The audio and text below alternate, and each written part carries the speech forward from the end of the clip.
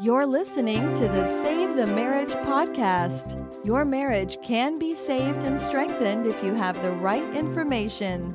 Join Dr. Lee Baucom as he explores ways for you to improve your relationship and your life, starting right now. Sometimes when you're in the midst of trying to save a marriage, one of the biggest things that you're battling is being surrounded by negativity. You already have the crisis of the marriage, and generally, when we're in the middle of a crisis, we're surrounded already by the negative elements of that crisis, right? We don't have a crisis of being in a great mood. We have a crisis of being a place of negativity. Many people want to leave their marriage because of what they sense as the repeated negativity that comes out in the relationship. Somehow that negativity begins to be the way that captures everyone around the crisis. You might be experiencing negativity from your spouse. In fact, I would almost guarantee that you're experiencing some negativity from your spouse, at least while you're beginning to work to rebuild the relationship. But you may also experience negativity from other people. And then the worst source, at least in terms of working on the relationship, is the negativity that you probably experience from yourself. The places of self-doubt, the places where you beat yourself up for what you should have done differently, the places where you play the woulda, coulda, shoulda of the past and replay those events and the fights and the arguments and how you might have tried to save the relationship in ways that ended up putting it even more at risk. And in the process, you find yourself surrounded by the negativity. A spouse who's telling you there's no way this marriage can be saved and that there's no way they can imagine staying in the marriage. And other people telling you, you need to get out. You just need to give up on this. So today I want to talk a little bit about why that negativity comes around, what it's really about. And then I want to talk about some of the reactions you might have from that. And then I want to talk some about how you might choose a response rather than allowing yourself to simply have that reaction. So first, some of the reasons for that negativity. The first one that I would point to is the fears and protection level. Fears and protection are the places both within you, your spouse, and others around you that have fears about where do you go from here. Let's be very clear that in our culture, there are very few examples that you can point to of people who have recovered their marriage. Not because it hasn't happened, but because people don't talk about it. People don't parade the fact that their marriage was in trouble. At least very often, they don't parade around the fact that their marriage was in trouble, and now they want to find a way of living through that, right? And so they're not going to be talking about the fact that they have a tough relationship. They don't want to talk about the fact that there is a difficult level in their relationship that they're now working through. The fact is, though, that 100% of relationships have trouble. Somewhere in our culture, somewhere about 50% figure out how to get beyond that, right? But 100% are going to have times when the relationship is tough. That's just the facts. And so when we look at that, when we recognize that everybody has a difficult time in their relationship, and we realize that about half of the people find a way through it, we realize that we're not hearing the stories about the struggles. And so we have some fears and natural places of protection because we don't have those good examples. My guess is if you came out of a family that struggled, where your parents struggle with their marriage, they didn't tell you about the struggles. They probably tried to protect you from the struggles. And if you've had friends who've gone through it, many times those struggles are behind the bedroom doors. They're kept quiet, kept away from the public eye as they work through them. And so some people don't recognize. They have fears that there's no path back from the difficulties. And they don't want to see you hurting. And a spouse doesn't want to hurt. And so a spouse can be in protection mode, and you and your friends might be in protection mode, trying to stay away from the pain and the hurt of that. And so one of the big reasons that people have this negativity about the possibility of a marriage being saved is simply out of fears. They don't know how it could happen that you could get back to a good place, and they want to be protective. Many times as I watch as somebody struggles to save their relationship and all they're hearing from the people around them is it's not possible, don't do it, give up, walk away. It's that their friends, their loved ones don't want to see them hurting anymore. And so they imagine that if they give up and walk away, the pain goes away. In reality, that's not what does it. What really causes us to find relief, to find a better place, is to work through those difficulties, to find a better path for the relationship. But we don't know about that. People don't know that path. And so think about the fact that those loved ones around you, and even yourself, want the better for you, want you to feel better. And so one easy way, because they don't know that there's another path, is just to see that there's no way back. Your spouse might be playing in their own fears of, what if I give it another chance? What if I try again and I can't make it further forward? What if I try again, I step back into this and I allow myself to be back open to the possibility only to have it happen again? So we have these fears and protection levels that swirl around us. The second area is anger and resentment. This is more from where the spouse might be, right? Your spouse might have anger and resentment. And by the way, you might also have anger and resentment over the expectations of what you thought the marriage would be that haven't been. And so a lot of the negativity is because of the hurt. It's because of that place. You know, remember that anger and resentment always evolve out of hurt. And so if you and your spouse have experienced hurt, have hurt each other, and by the way, I would give you a guarantee that that's the case, then you probably are feeling some of that anger and resentment. And as that anger and resentment kind of bubbles around, it creates a negativity in the relationship that can keep you frozen. The final place that negativity comes from is the paradigm is stuck. I kind of think of negativity as being almost a virus. It's contagious, right? And so if your spouse has given up, if your spouse doesn't see a way around it, that negativity can easily become a virus that you can catch. And so you might start with a hopeful attitude, but as it goes on, you may lose your hope and you may catch the virus of negativity because your paradigm is stuck. You simply don't know the way forward. I've been doing this now for coming up on 3 decades to know that one of the biggest roadblocks is the stuck paradigm, that people just don't know, A, what a marriage could and should be, and B, the fact that a marriage, even in the difficult times, has the capacity of getting to a better place, or C, how to get to that better place. There's no model for that, no roadmap that they know for that. Most people are not real good at this marriage thing, and certainly not real good at the marriage recovery thing, because our culture doesn't give a rule book. Our culture didn't say, here's what happens when you get married. Here's how you build a great relationship. Instead, we have a nice little ceremony that costs a lot of money, and people pat us on the back, give us a hug, and send us on our way to go figure it out as we battle it through. And so our paradigms are pretty limited, both in how to carry out a marriage and how to fix it when it's in trouble. In fact, a lot of people have a really stuck paradigm that says that if the marriage is having trouble, it must be wrong. There's a chance that paradigm itself is the biggest problem we have. Because then when things get difficult, we think, oh, that's proof that this shouldn't be happening, that this shouldn't be a relationship that we continue. And interestingly enough, it's one of the rare places where we apply that particular paradigm. If you want to get better at something, you go through a struggle to get there.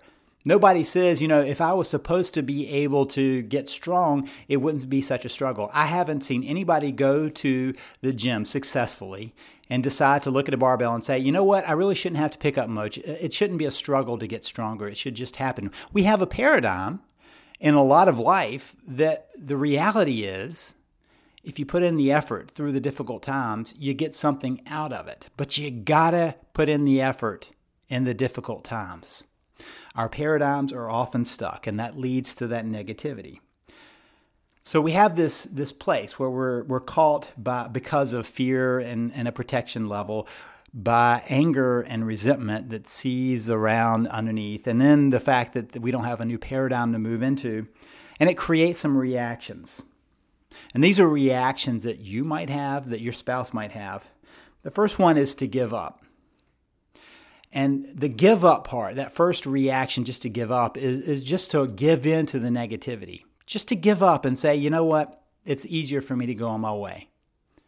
Now, let me be very clear that there is no chance that every marriage is going to be saved.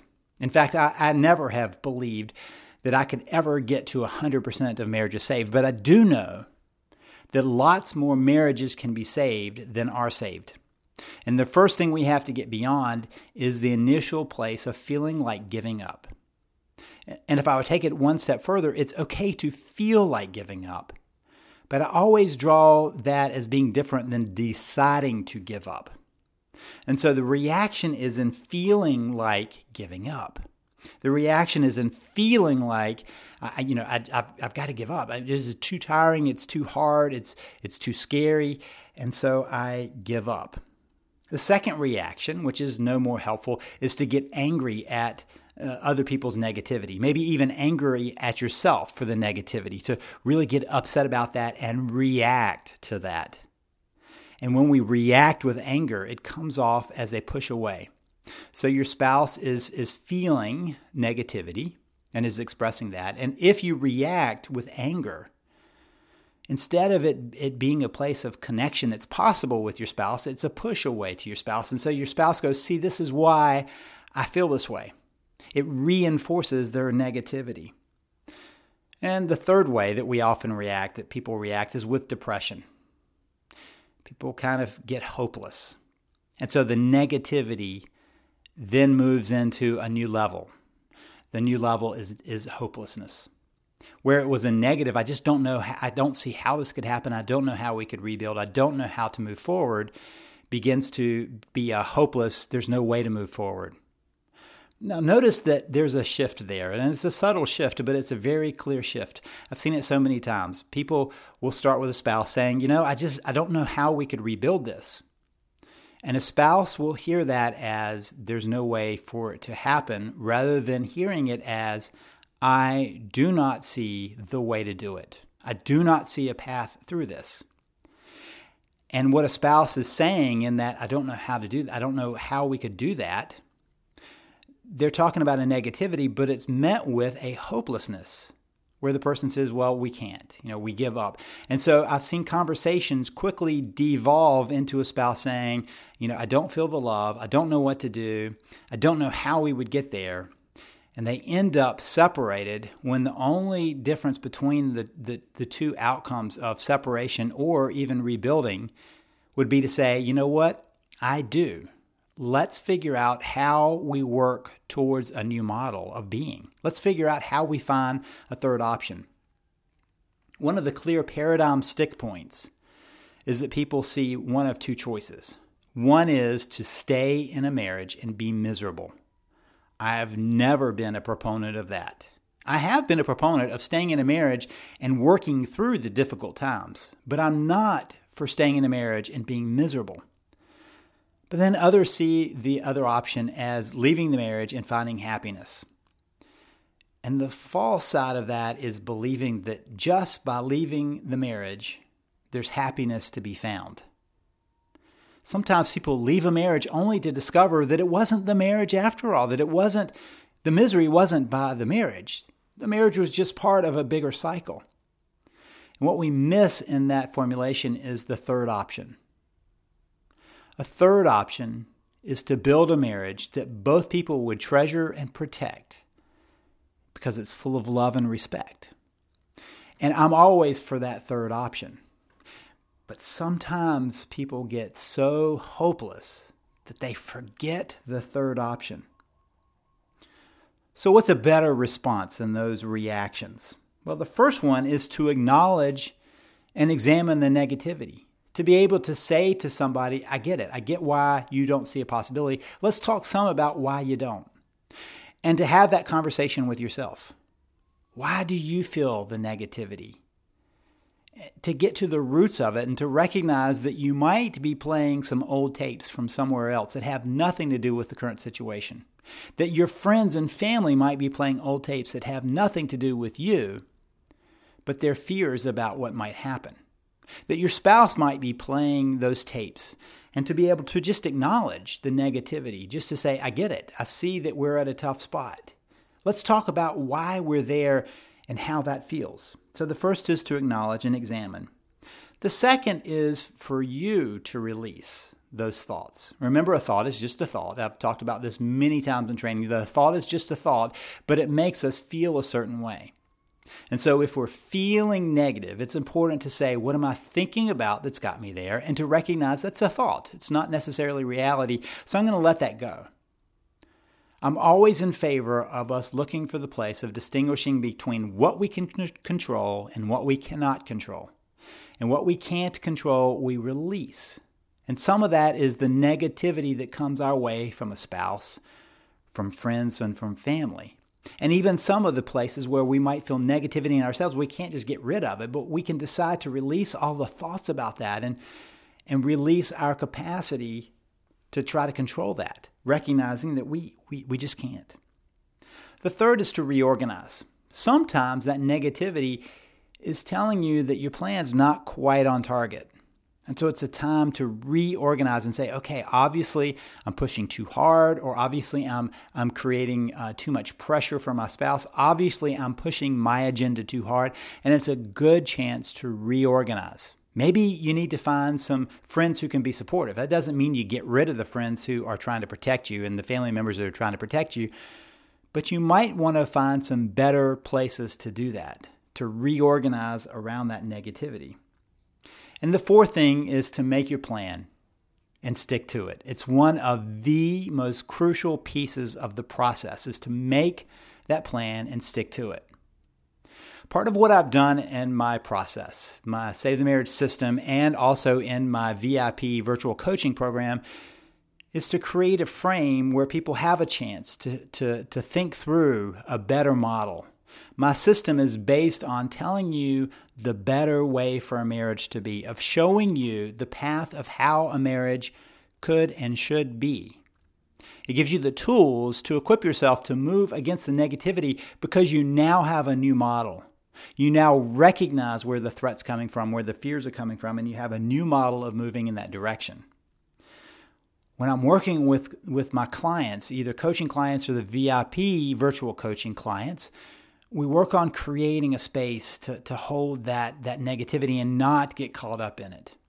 In fact, one of the things I provide for the VIP virtual coaching members is a place to share their story together with others who are in the same place, that are struggling in the same way, so they don't have to take it to their friends and they don't have to take it to their family members, and they can find a place where people are willing to listen and know of another way. They may not be there yet, but they know of a better way to get there. And then in the VIP program and with my coaching clients, I work hard to make sure their plan is on target, because I know if you have your plan, you have your roadmap. You have your process. If you're stuck, I would love to invite you to grab the Save the Marriage system. If you do try that, if you try my system, you'll see that I also offer you a trial, a week free of the virtual coaching. If you go ahead and sign up for it, you get a week free to see what that's like.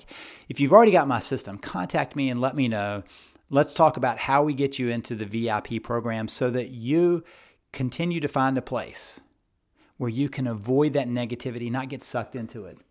If you choose not to grab my system, not to join the program, that's great. But remember this one key point. You don't have to catch the negativity. You don't have to catch the virus that's infected them. You can decide to continue your plan to save your marriage. You've been listening to Save the Marriage podcast. For more information and help, please visit us at SaveTheMarriage.com.